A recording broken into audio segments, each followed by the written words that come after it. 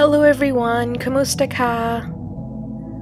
Welcome to today's episode, and as you can probably tell from the title, it's going to be a special episode celebrating the season.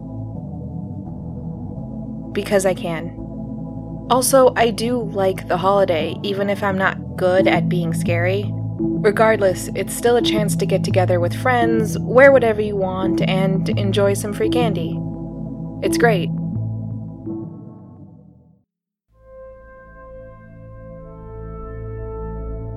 Of course, that's one part of Halloween. The other part is the frightful. The monsters and ghouls who take this opportunity to come out into the world and dance. Or at least, this is the time of year when we stop and think of them. The implications of their stories, not so much. But personal reflection is something that never comes easy. Setting that somewhat snarky comment aside, the Philippines has plenty of scary stories and creatures that go bump in the night, if you will.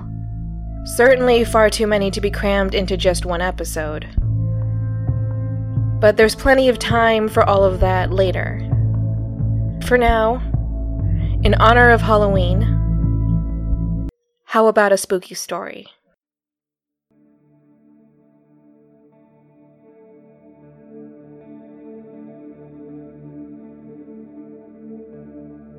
If our moms find out about this, we are going to die.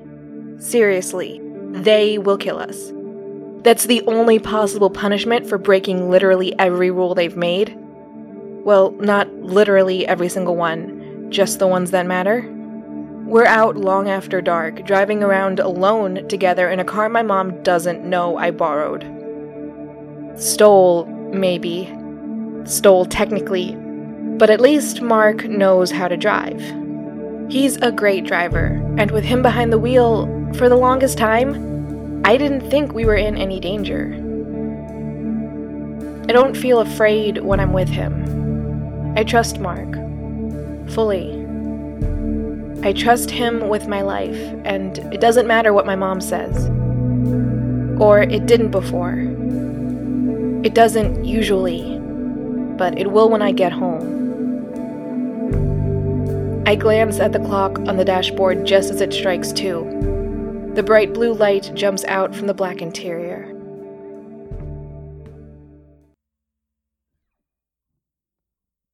We've never been out this late. We've never seen the world this way. And I'm really scared. I try to look past the trees, but I could only see the ones that line the road. Everything else is a mystery. I turn to Mark and say, "We need to go back." He had been smiling. When I said that, his face dropped. He hadn't thought this far ahead. And to be fair, neither had I. Now we were scrambling. "I'll drive you home," he says. "How are you going to get home?" I ask. He doesn't answer. "You can't walk home," I point out. "Not this late. You wouldn't make it home in time. And you can't take the car. It has to be where my mom left it." That's our only chance. Really, it might not make a difference. Maybe Mom already knows what I've done, or maybe she'll figure it out using some other piece of evidence I unknowingly left lying around. But if the car isn't out front, my chance of getting out of this is completely gone. Mark says nothing. His silences are hard to read, but we've been dating for almost a year, and I think I'm as fluent as I will ever get with his language. "It's not safe," he says. "Neither is being caught," I reply. He doesn't answer. I only know I've won when he turns onto his street. With that, this argument is over.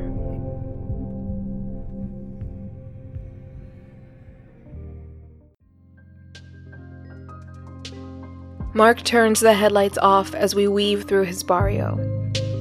The tires crush the road at what feels like an inconceivable volume. It only feels loud. It's not loud. But the world has gone so quiet, in almost an unreal way. Or at least, this isn't our world anymore. The world we've always known. And I guess by some standards, it's a different one. One that we aren't supposed to be seeing.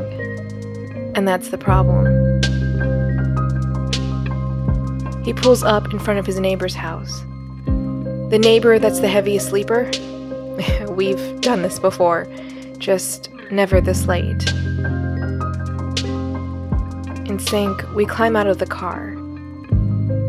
It's a burst of motion that then stops when we ease the car door shut. Mark leaves his ajar, but I don't have that luxury. It needs to be shut now so that it can stay shut later. I give my door a gentle push. And a miracle. It shuts silently. I exhale. Mark gestures for me to hurry. He can't leave just yet. Not until he sees that I'm safely back in the car. And I love him for that. I wish other people could see him like this. I know he can be harsh and abrasive, but deep down he's a good guy. At least he loves me. I slip around the hood, past him and into the car. Before I shut the door, he puts his hand on my shoulder, beckoning me to wait. "Be safe," he whispers, "and don't stop for anyone. Don't pick up anyone." He kisses my cheek as his final, silent goodbye.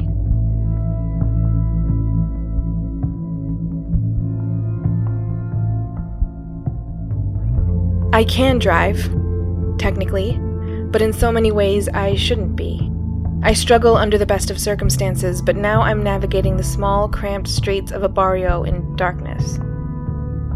I'm not even confident that I'm going the right way, but I don't have a choice. I can't turn around. Someone will see me if I turn around. The street's too tight for that. And someone will see me if I turn the headlights on. I quickly remind myself that someone will definitely see me if I get into a crash, but I guess I could just not crash. That's always an option. Okay, that's actually what I need to do, but it's just going to be what I have to do. There's no way around it. Right? I just have to get home, I remind myself. I just need to get home. I'm holding my breath.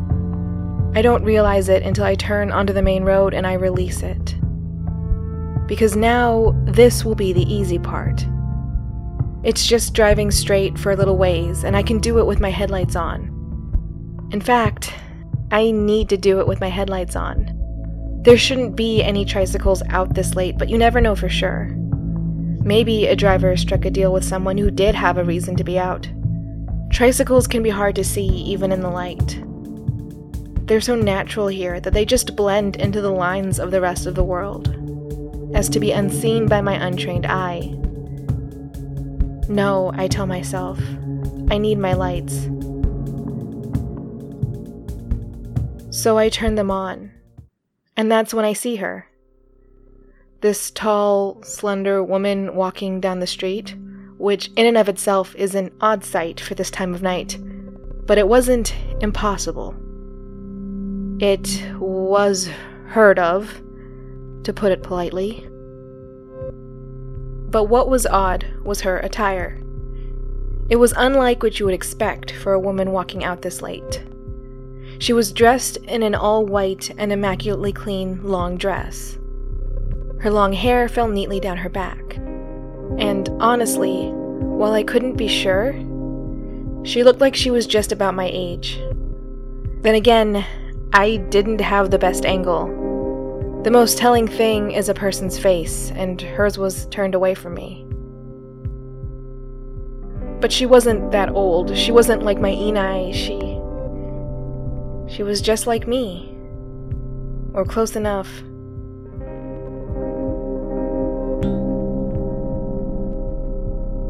I should stop. I need to stop. Clearly she needs a ride somewhere or someplace safer than the open road. Inai always did say that the streets at night were no place for a young woman. But that's part of my problem. I'm a young woman on the streets alone at night, where my mother doesn't want me to be.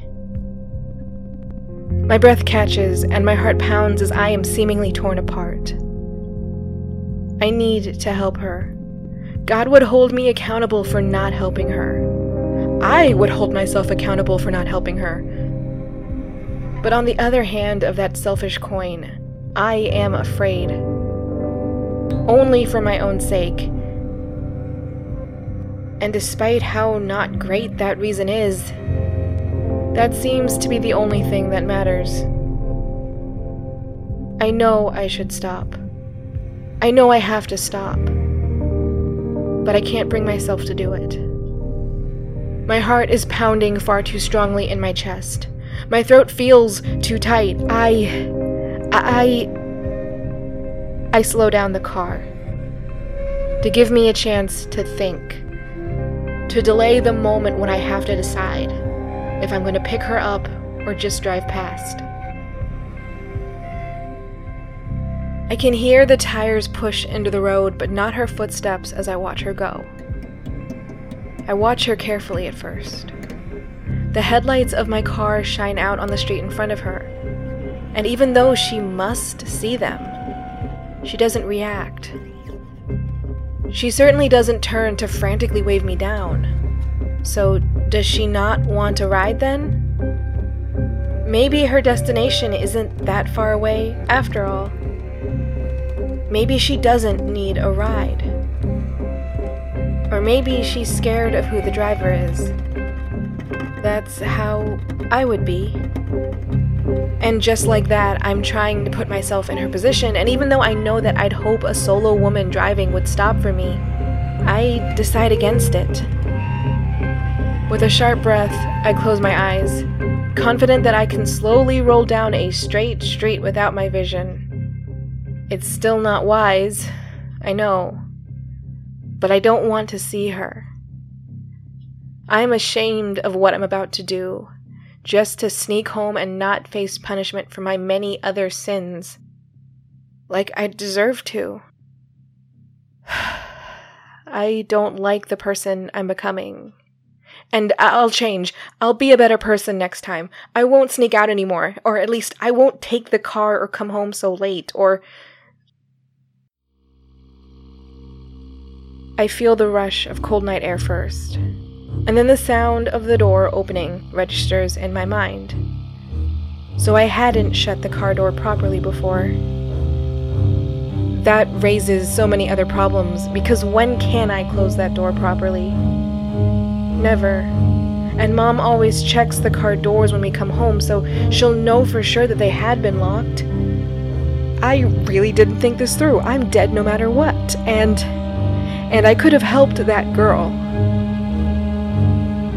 I open my eyes and glance towards the passenger door, but it's shut. Completely. And the breeze has stopped. Confused, I glance up towards the rearview mirror. And there she is. The woman from the road, looking down with her hair shielding her face. She had clearly just jumped into the back seat, but why and how? Was I going that slow? It didn't feel like it. Maybe she was just quick and desperate, probably desperate. My heart clenches. I should have just pulled over. My bed has been made for a few hours yet. I need to just lie in it. And so I ask her, "Is there some place I can take you?" She says nothing. I ask again. This time, she turns her face upward. And that's the last thing I will ever remember. The sight of a woman's face marred and caked with her blood pouring from her eyes, and the sound of my tires swerving before everything went black.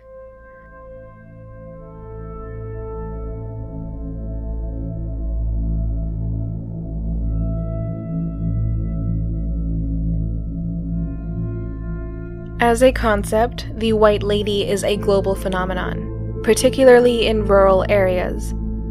As an entity, she is typically a woman dressed in all white who wanders an area, and she stands as the manifestation of feminine grief and purity before death. You see, usually, she's either lost a husband or child and through this loss has been bound to the earth. The purity typically denotes that she herself was merely the victim of the crime or spurned by a lover, rather than being the perpetrator of some grand revenge. In the Philippines, the White Lady is a pretty popular figure amongst parents and cab drivers. For different reasons, obviously. Her myth is told to children as a sort of boogeyman. One specifically for deterring the children from being out on the streets at night. And cab drivers tell her tale as a warning to other drivers, as well as bonding over a shared canon of occupational stories. Basically, there's two versions of what happened to the White Lady that made her into the White Lady. In both, she starts out as a typical woman, just a young woman trying to live her life. She's not evil, she's not bad, she just is normal. One account has her being a victim of the Japanese occupation during the Second World War. She was viciously attacked by soldiers, and not realizing or not wanting to accept that she died in such a horrible way, she is left wandering the streets in search of a ride home. In other versions of the story, she just got into a bad car accident. But same thing. Not realizing or accepting that she has gone, she's still trying to get home. Regardless of how she got to be the White Lady, she'll either hail down a cab or climb into a car for a ride. But she won't tell you where she's going. She enters the car silently. Oftentimes, she appears without announcement, without anything to tell you she has come. You just glance into the rearview mirror to see her bruised and bloodied face staring back at you. And in shock and terror, you crash the car. See, she's not a vicious spirit. Your reaction is what quite literally kills you. And there's something poetic about that. The world is full of horrors and misfortunes, but your fear and need to escape from them is truly what gets you in the end. As for a direct source, there isn't a clear one, obviously. This is a global phenomenon with countless communities coming up with their own versions of the apparition, and in some ways that's also true of the various White Ladies of the Philippines. The most cynical would say that this was a manufactured tale from the 1950s. That theory is out there. To what end was this story manufactured? To give a reporter or someone some sort of attention. Or it's the organic marriage of many of the other local versions of this tale, which makes it particularly fitting for a show like this one.